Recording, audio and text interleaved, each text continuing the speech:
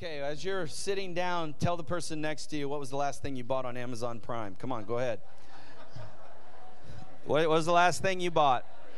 What was the last thing you bought? Some of you are like, I'm not sure I want to tell you what I bought. I'm not sure I want to tell you. Oh, I love buying things on Amazon Prime. And it's part of it is because it just shows up so quickly. You know what I mean? Have you had that? Like, I don't know if you know this, but in Fenton, if you live in the Fenton area, they've just built a distribution center just over there where the old Chrysler plant used to be. And because it's right there, I mean, sometimes you'll get it the same day. I'm serious. Like, you're like, one day, nope. 3 hours later, it's like showing up at your door. It's amazing. I don't know if you've experienced this, but I suspect you have. It's just this joyful thing. You just click and it shows up, and it's just beautiful. It's almost like we live in a world now that it's absolutely possible to not see other human beings. You know what I mean? Like, I literally could stay in my house and probably get everything, quote, I need. Now, we'll talk about what that means, and we'll talk a little bit about that. But I think it's one of those things, like, have you ever been sitting on your couch and been like, I'm just feeling like we need a Buster bar. Some of you are like, I don't even know what that is. Dairy Queen, people. Like, you ever had, this happens in my house. Like, we're just sitting there, we're talking, watching the game or whatever, and next thing you know, somebody starts to mention how we need to get some Dairy Queen. But who wants to go get it? Not me. I don't want to go get it. So what do? DoorDash that thing. You're like, let's just get the DoorDash. So someone literally drives their car to Dairy Queen, gets you the stuff, brings it to your house. You don't even have to move. And there's this part of us that's like, this is brilliant. And the truth is, it is brilliant. It's amazing. It's awesome. We all love it. It's great. But I think one of the dangers of the world that we're living in currently is that we literally can get to a place that we actually believe that I can live self-sufficiently. That literally if I just do this and do this and do this, I can do it on my own. I don't even have to go and interact with human beings. I can just simply click the button, it shows up, I'm good. And so one of the things that I'm kind of messing with in this series is this idea that God has created us to be self-sufficient. Matter of fact, I would go a step further and say I think that's one of the greatest sins of humanity. That when we simply believe that I can do it on my own, it's one of those things that the enemy takes hold of and starts to twist and contort and mess with us in such a way that we start to really lose who God originally intended us to be. And so what I want to do for a moment is talk a little bit about this. I want to talk about how important it is that we get this right. Because if we don't get this right, what happens is that we start to believe a lie. And I don't know about you, but if you believe a lie, think about this. If you believe a lie, is that good? No, it's not good. If you walk through your life believing on a particular lie, it can lead you to a bad place. And what I've learned is that we live in a world that on a regular basis is trying to sell us something that isn't necessarily going to lead to the things that we want in our lives. And what happens is eventually we get to the end of that road and we realize, oh my goodness, while I enjoyed the information, while I enjoyed the convenience, while I enjoyed the fact that I could do this and actually isolate myself on some level, that while I could do that, it wasn't necessarily good for me. Yeah. That we live in a world that is so convenient. We live in a world that we can get anything, right? Like right here if you pulled out your phone, you could find out almost anything on the phone.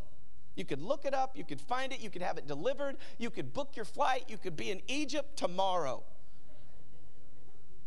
All by this little phone. And I love the convenience of it. I love that we have access to these kinds of things. But last week I shared with you something that I was really concerned about. Is that what happens is that we've started to believe that more is better. And what I'm learning more and more as I read the scriptures is that more isn't always better. Yeah. Bigger's not always better. Bigger doesn't even mean you're right. Sometimes we actually think if it's bigger or if it's the majority, it somehow has to be right. But see, that's not true. That's not true at all. Matter of fact, the Bible teaches us something completely different. Matter of fact, I want to submit to you today that less is often more. That less is often more. That when we gain clarity and focus and really drill down, what can happen is that we can experience the life that God wants us to live. And what happens is that we get so inundated with information, and this information becomes this loop that we live in the present and in the past. And what it does is it cripples us to act today and into the future. That we get stuck thinking about all the information and we never do anything about it. That the Bible is very clear about this, is that the Bible was never intended to be ignored. The Bible was never intended to be ignored or just kind of understood. No, the Bible was absolutely intended to be understood and applied. That's what Jesus wants us to do with it. He doesn't want you just to become big-headed. He doesn't want you just your brain to grow. You know, like you know a lot of stuff. Matter of fact, the Bible warns us that if I get a bunch of stuff up here, I might start to actually think I'm pretty good. And then begin to be filled with pride. And pride leads to a fall. Yeah. And so just because we know stuff doesn't mean that we have what God wants us to have. And my concern is with the complexities of our life and the situations we deal with the information glut that we are dealing with, that what can happen is we stop doing exactly what God has called us to do, and we know it. Because we spend so much time thinking about it. We spend so much time processing it. The Chicago Tribune had a headline several years ago, and this was the headline. Corpse discovered after 4 years. That was the headline. Now, I don't know if you saw that headline. You'd probably be like, oh, that's interesting. Well, the way the story goes is there was this elderly man who had been living in this house for a long time, and he was a part of a neighborhood and the whole thing. And I guess just one day, he vanished. And no one knew where he went. And so over time, like the house starts to fall apart, the grass grows high, the whole thing. And 4 years later, they finally figure out that something's wrong. So they go in the house and they find this man sitting in his chair, basically died 4 years ago, and he's like mummified, sitting in his chair. Like some of you are like, this is disgusting.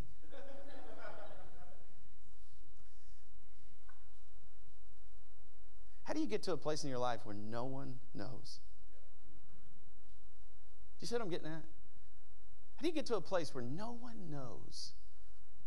Now, I don't know this man's story. I don't know him at all. And I know that we have programs and social things and all kinds of things that try to protect us and keep these kinds of things from happening. But the scary thing for me right now is that believers in Jesus Christ are actually choosing in many ways to isolate themselves.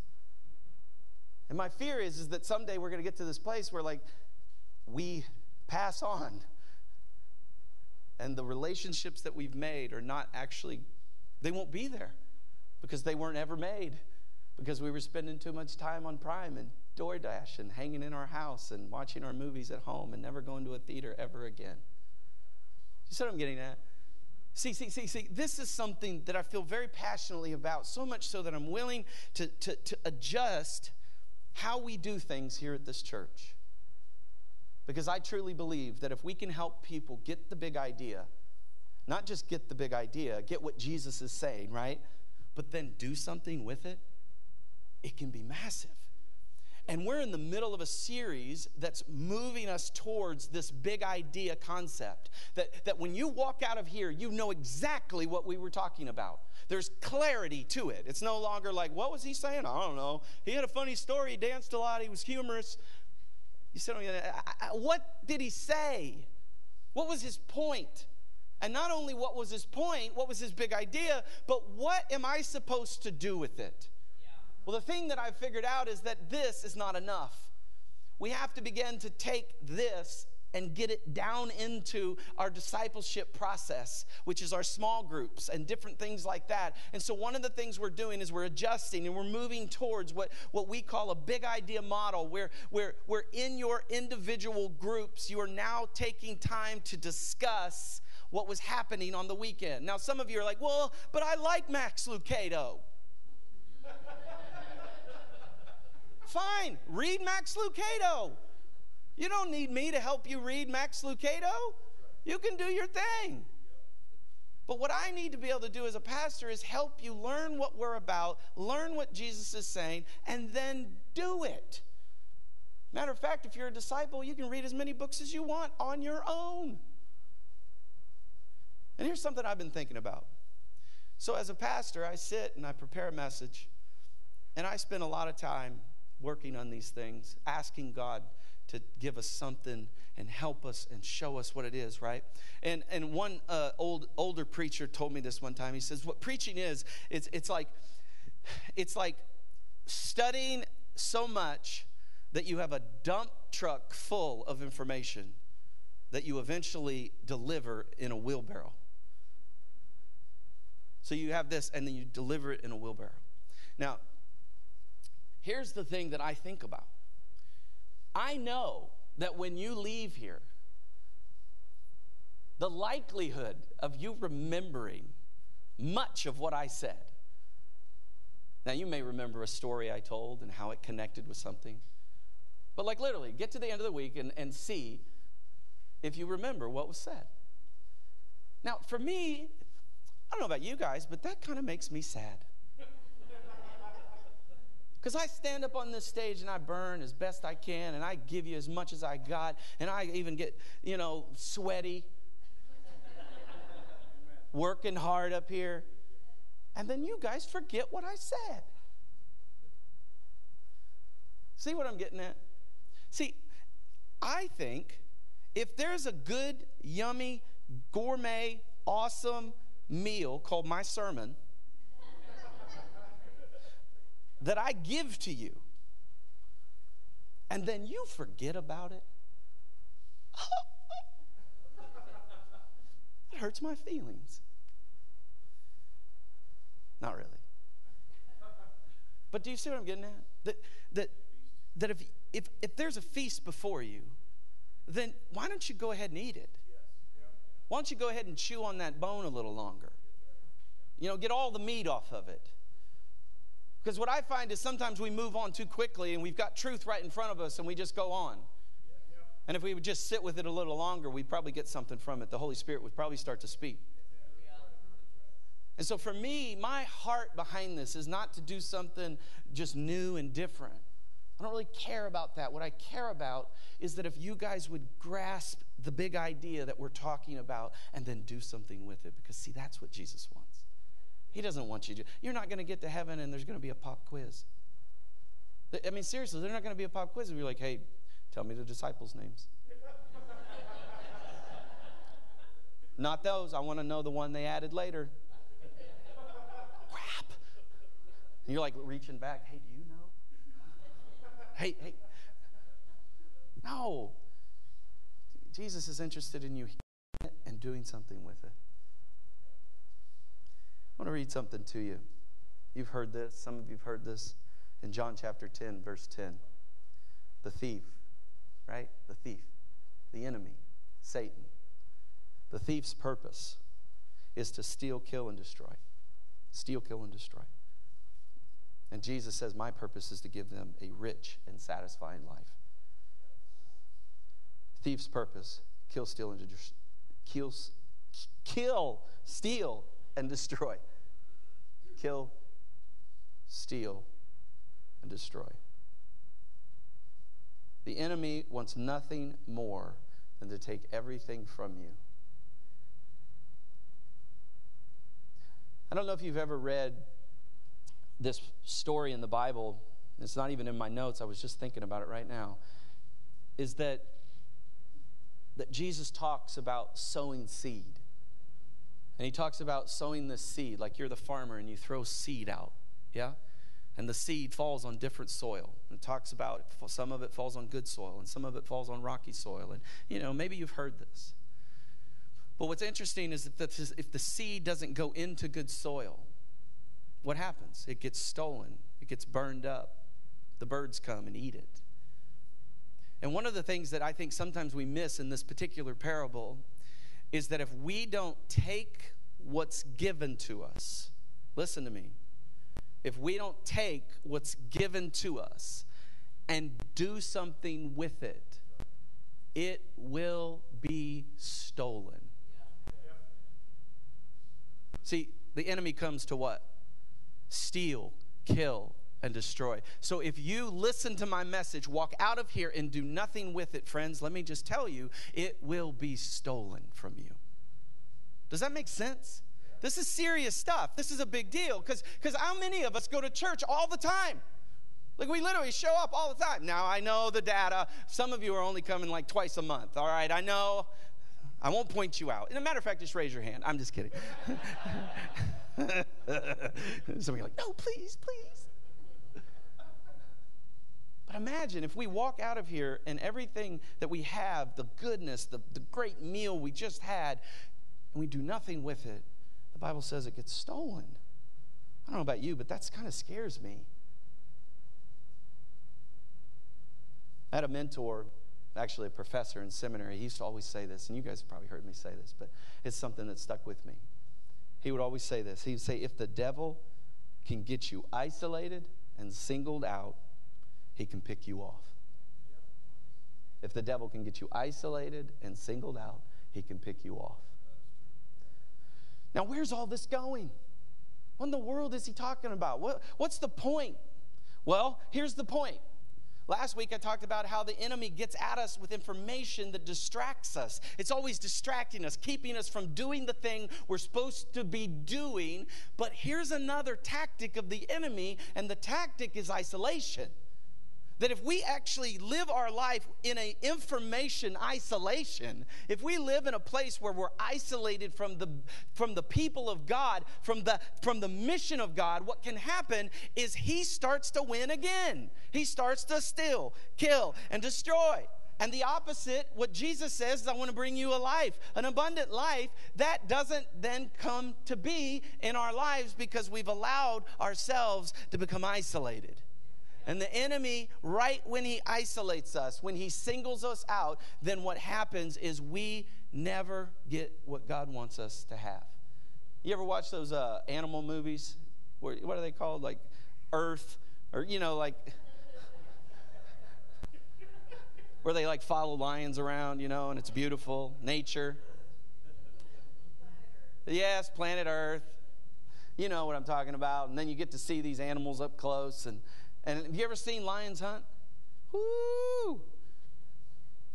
What's their favorite thing to do? Get the sick one. Get them isolated. Get the one that's limping.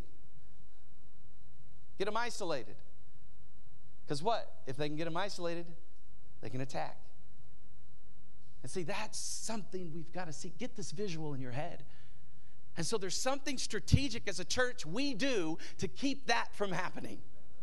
There's something strategic that we are doing that is systematically placed in what we do as a church in order to keep that from happening, because my heart as a pastor is to never see anybody under my care get picked off because they were isolated. But one thing I've learned is I can lead a horse to water, but I can't make them drink. I can tell you the truth, but if you don't do anything with it, that's not on me. Because, see, I'm responsible to you, but not for you. And so we have to understand that God has a better way. And so Jesus understood this. He was talking to people in Israel, and he was having his ministry time before his death on the cross, and he was doing all of these things, and people were curious about what Jesus was about, and they continued to interact with him and ask him questions, and there was this one guy, a religious leader, a religious teacher, comes to Jesus, and he says to Jesus, "What is the most important commandment?" I don't know if you remember this in the scriptures, but this religious teacher says, what is the most important commandment? Now, why would he ask that question? Well, I can just tell you, if he was a religious guy, I bet he was tired of trying to keep all the commandments. 613 commandments. You ever tried to keep 613 commandments? I mean, half of you can't even tell me what the 10 commandments are. You see what I'm getting at? Like, how do you keep them if you don't even know them?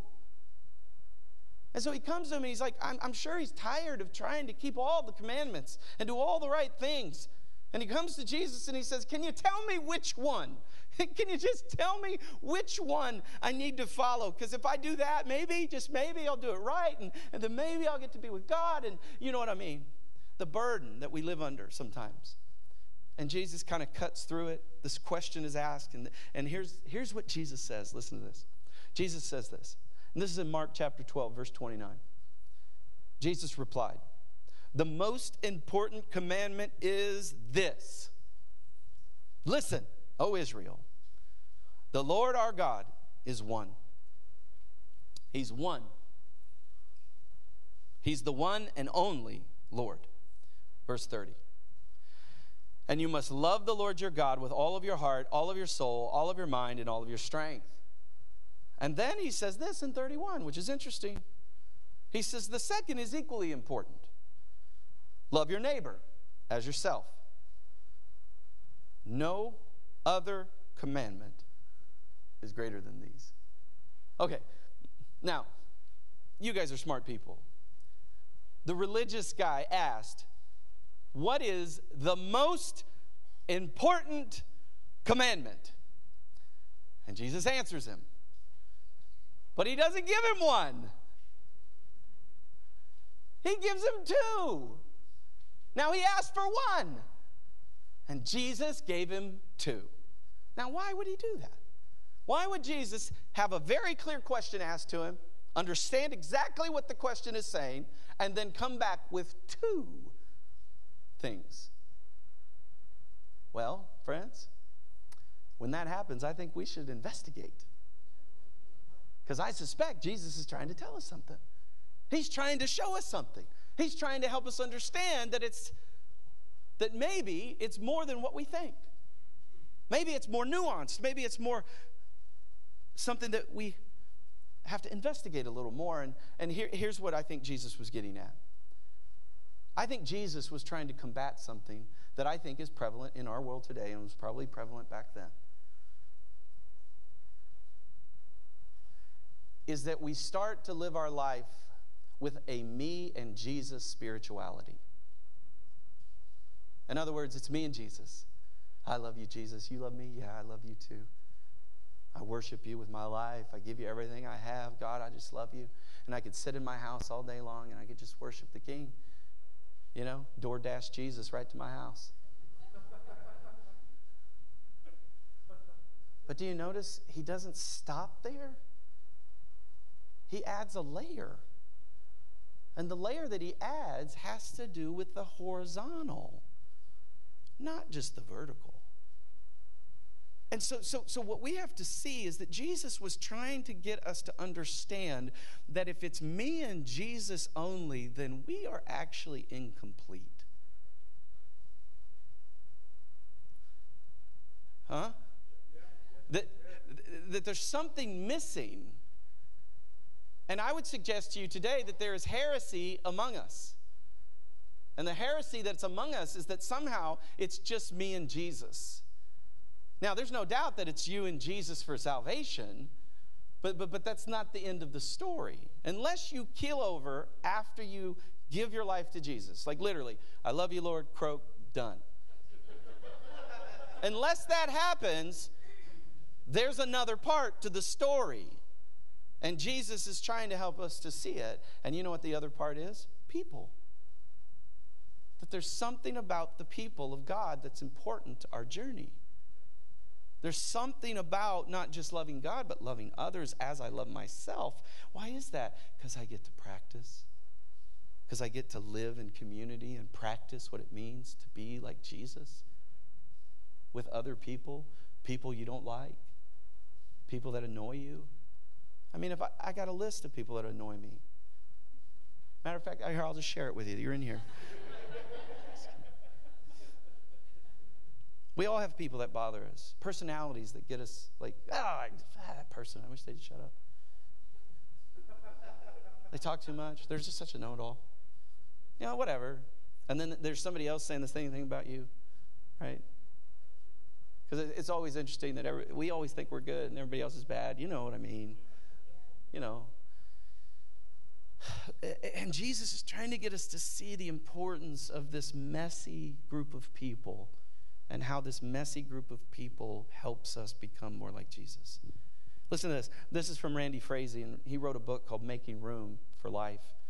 And he says this. He says, it's possible to be in the company of others and still feel isolated. That's interesting.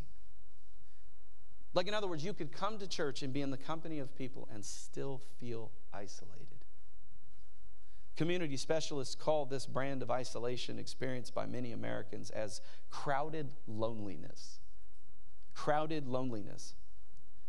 It is the most dangerous loneliness of all because it emits, listen to this, it emits a false air of community that prevents us from diagnosing our dilemma correctly.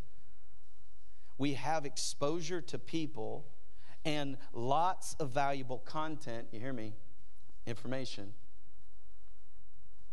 but not a deep connection, to people. And so what happens is we think we have it. We're literally walking through life thinking we're doing it right, only to discover that we're on the wrong path.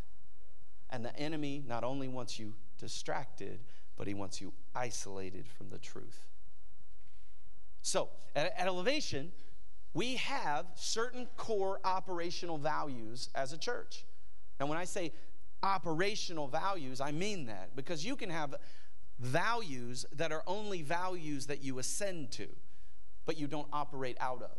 Does that make sense? So I can ascend to the idea of we should love our neighbor, right? I can ascend to that. I can say, yes, we should do that, but I may not operate out of it.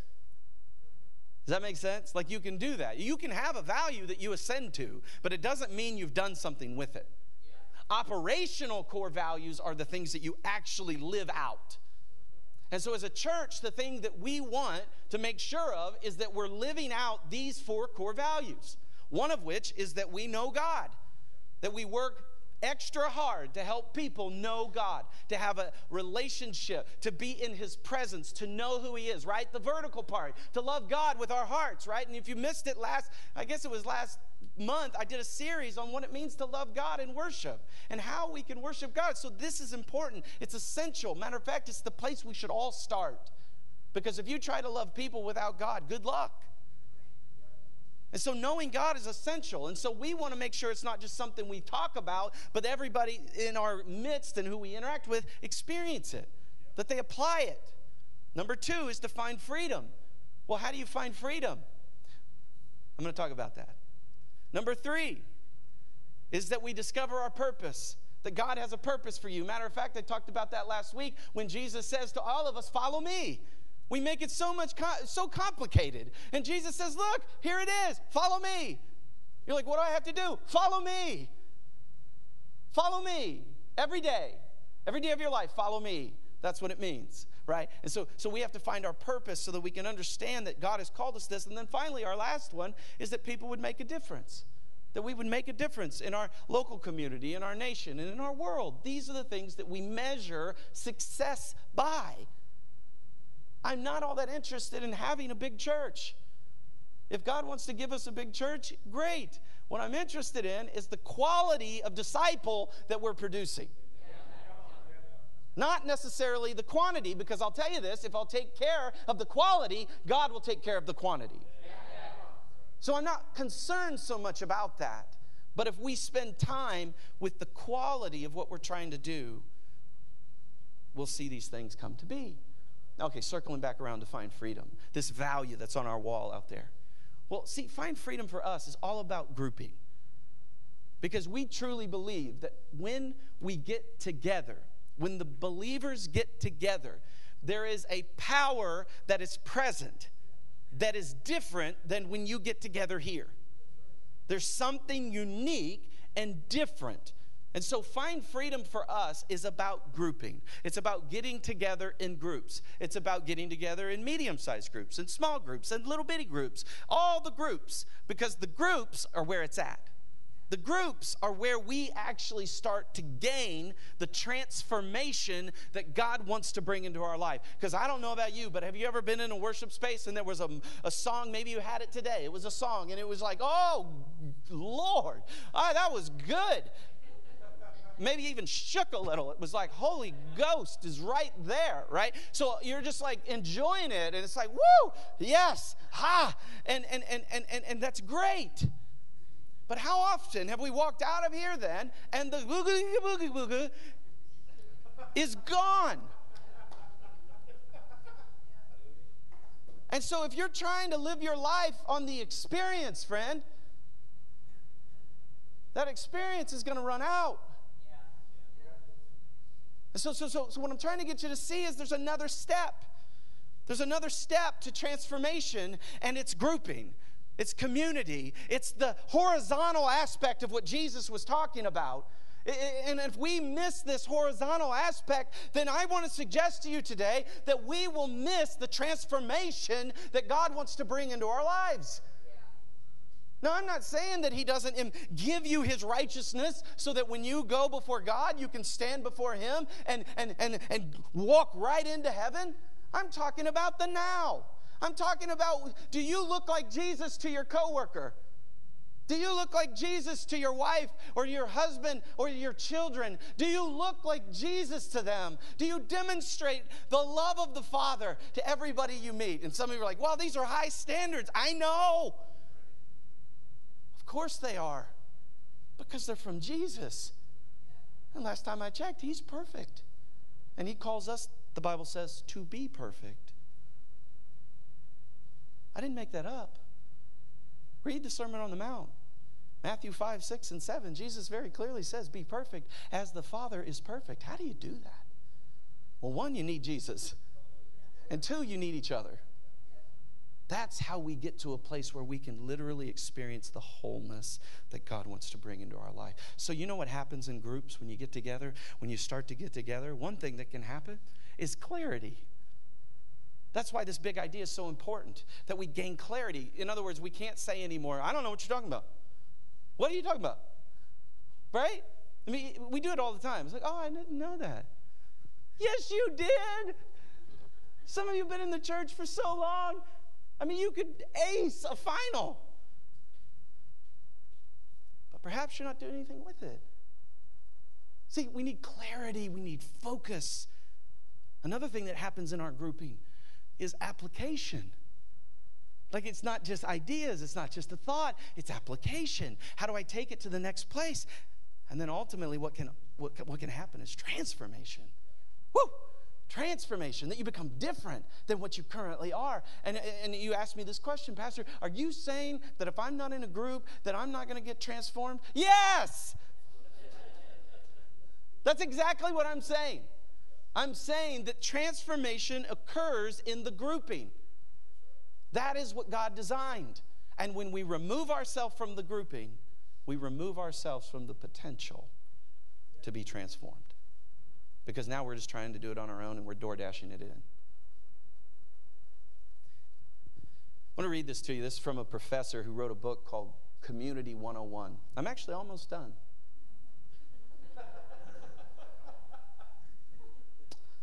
This is what he said.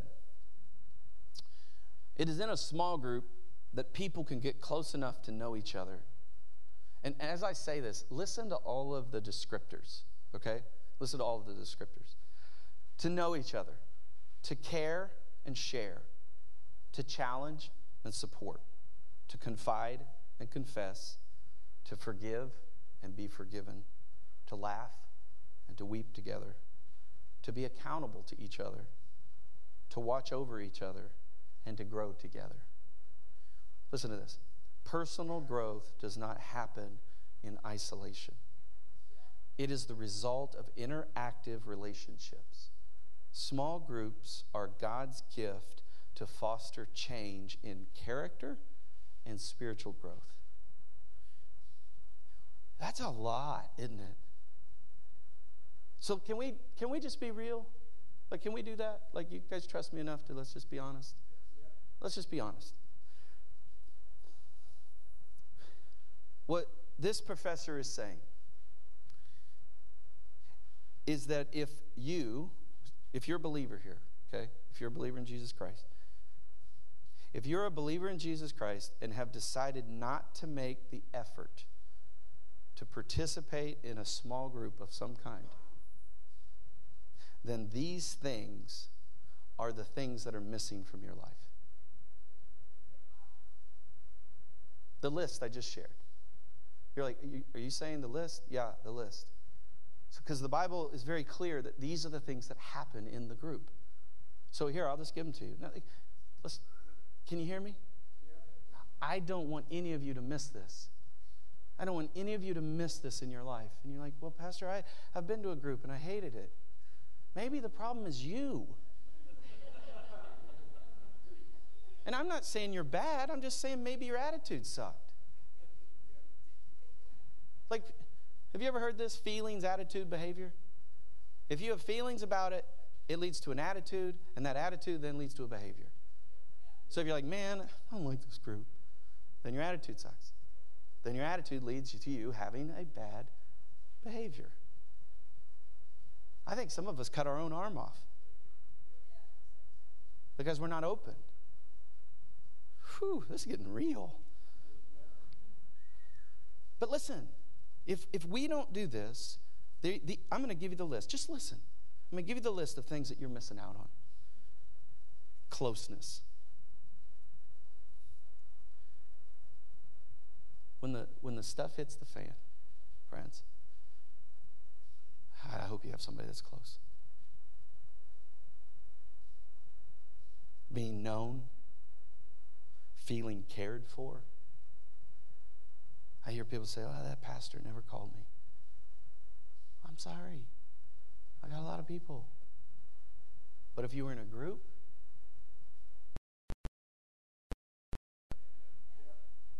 as the church grows bigger, we got to get smaller. I can't call everybody. But if you're in a group of 5 or 6, now you're all right. Got some friends, people watching your back, helping you grow.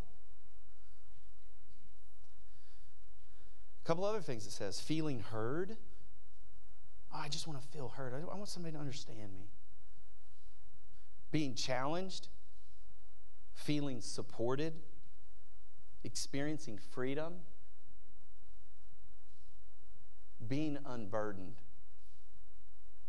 Because the Bible says, confess your sins one to another that you might be healed.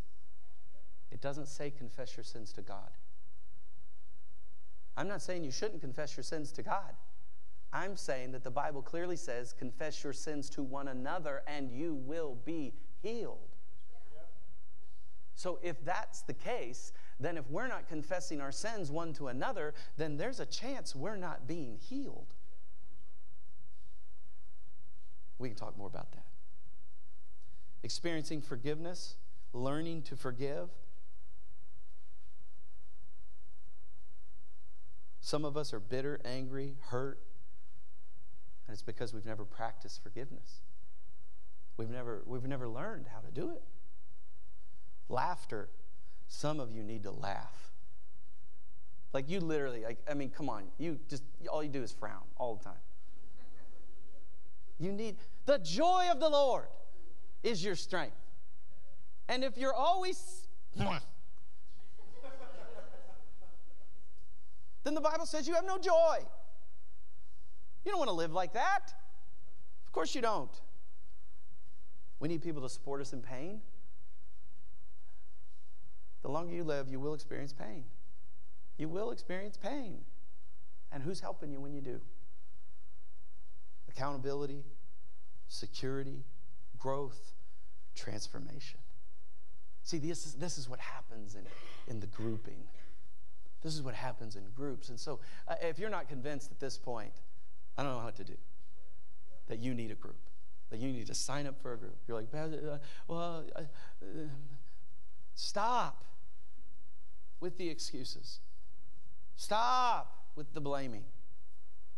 Take responsibility for your life. Take responsibility for the transformation that God wants to bring into your life. And step. Apply this message and get into a group. Because if you do, you'll begin to experience all of these things. And you know what else you'll experience? You'll experience in the Lord. You'll experience the Lord showing you things in you that need to get worked through, not just in other people. Yeah. So we need a big idea. And we need a group of people processing, thinking, dreaming about that big idea. Applying it and doing something with it, because that's what God wants for us. So all of our small groups will have 3 components.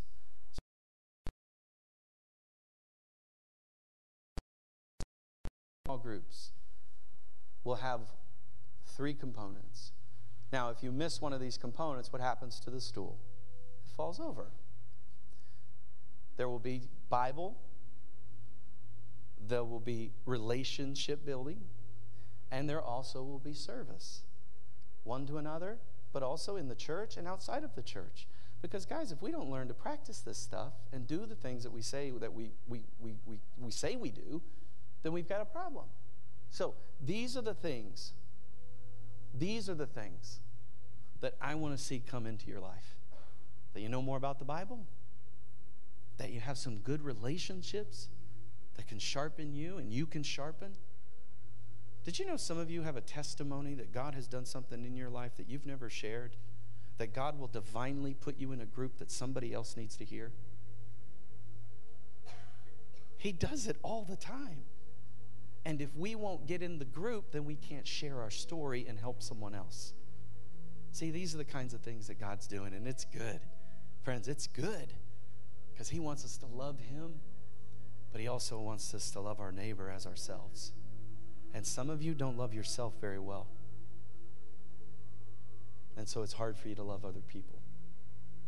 Well, the group will help you with that. The group will help you with that. So after 4 years, they discovered this dead corpse. And this is me personally. I don't want to get to the end of my life where I go to be with God and nobody shows up. I want to make sure I live in such a way that when I go to be with the Father, that the whole neighborhood shows up. Because I loved God well, and I loved other people well. And so, this is the challenge before us.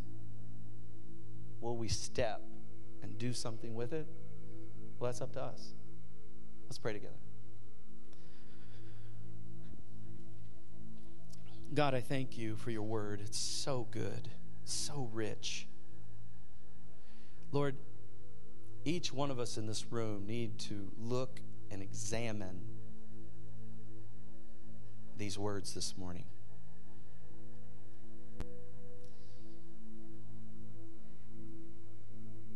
I want to pray for anybody in this room that's on the edge when it comes to groups. I want to pray for you. Jesus, I want to pray for anybody in this room that's on the edge of making the decision to join a group. Father, I pray in the name of Jesus for a greater drawing. I pray that there would be a conviction in your heart to take that step of faith and get signed up for a group. Jesus, I pray that we'd have the most participation in small groups that we've ever had. We believe in faith, God, that you are saving people and people are coming to faith. But God, we want to disciple people. And if you want to be transformed today, would you commit yourself to take that step?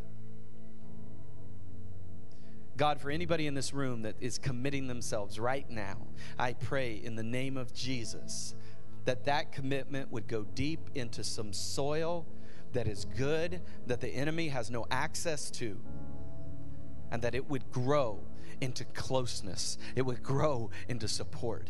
It would grow into freedom. It would grow into weeping. It would grow into joy. It would grow into life. It would grow into transformation, God, that we would see a growth happen in this church because of the grouping that's about to occur. God, we thank you for it. And so Jesus was asked, what's the most important commandment? And the first thing he says is love God. Some of us in this room, if we're honest, would have to say we just haven't sorted out that vertical relationship yet. You know, the Bible says that Jesus Christ came into this world as a baby, grew into a man, did ministry among us, but had a purpose. And that purpose was to go to a cross and to die a brutal death for you and for me. And the Bible tells us that Jesus not only died on a cross, but 3 days later, he came walking out of the tomb that they had placed him in. And in that movement out, he beat sin, he beat death, and he provided a way for you back to the Father. And I don't know if that's your story, but today could be the day that it becomes your story. And so for anybody in this room that hasn't made that decision, I want to offer a prayer for you. And so if you're here today and you'd say, that's not my story, but I want it. I want to say yes to the gift that Jesus offers me, forgiveness of sins and everlasting life. I want that. Would you pray this prayer with me? Church, let's all pray this prayer together so nobody feels alone, but let's pray this together. Heavenly Father, I need a Savior. Would you forgive me of my sins? I surrender my life to you. I believe. Would you be my Lord? Would you fill me with that living water? Would you change me from the inside out? I choose this day to follow you. In Jesus' name, amen. Amen. Can we celebrate anybody that's given their life to the Lord this morning? Hey, I want to invite you to stand. I want to invite you to stand up as we respond to the message of Jesus. My heart for us is as we spend just a few minutes worshiping our King, as we praise him, that we would praise him for the fact that he gave us a better way. May we worship him. May we give him praise as we come to an end. Jesus, you're worthy of our worship. We honor you. Amen. Come on, guys. Let's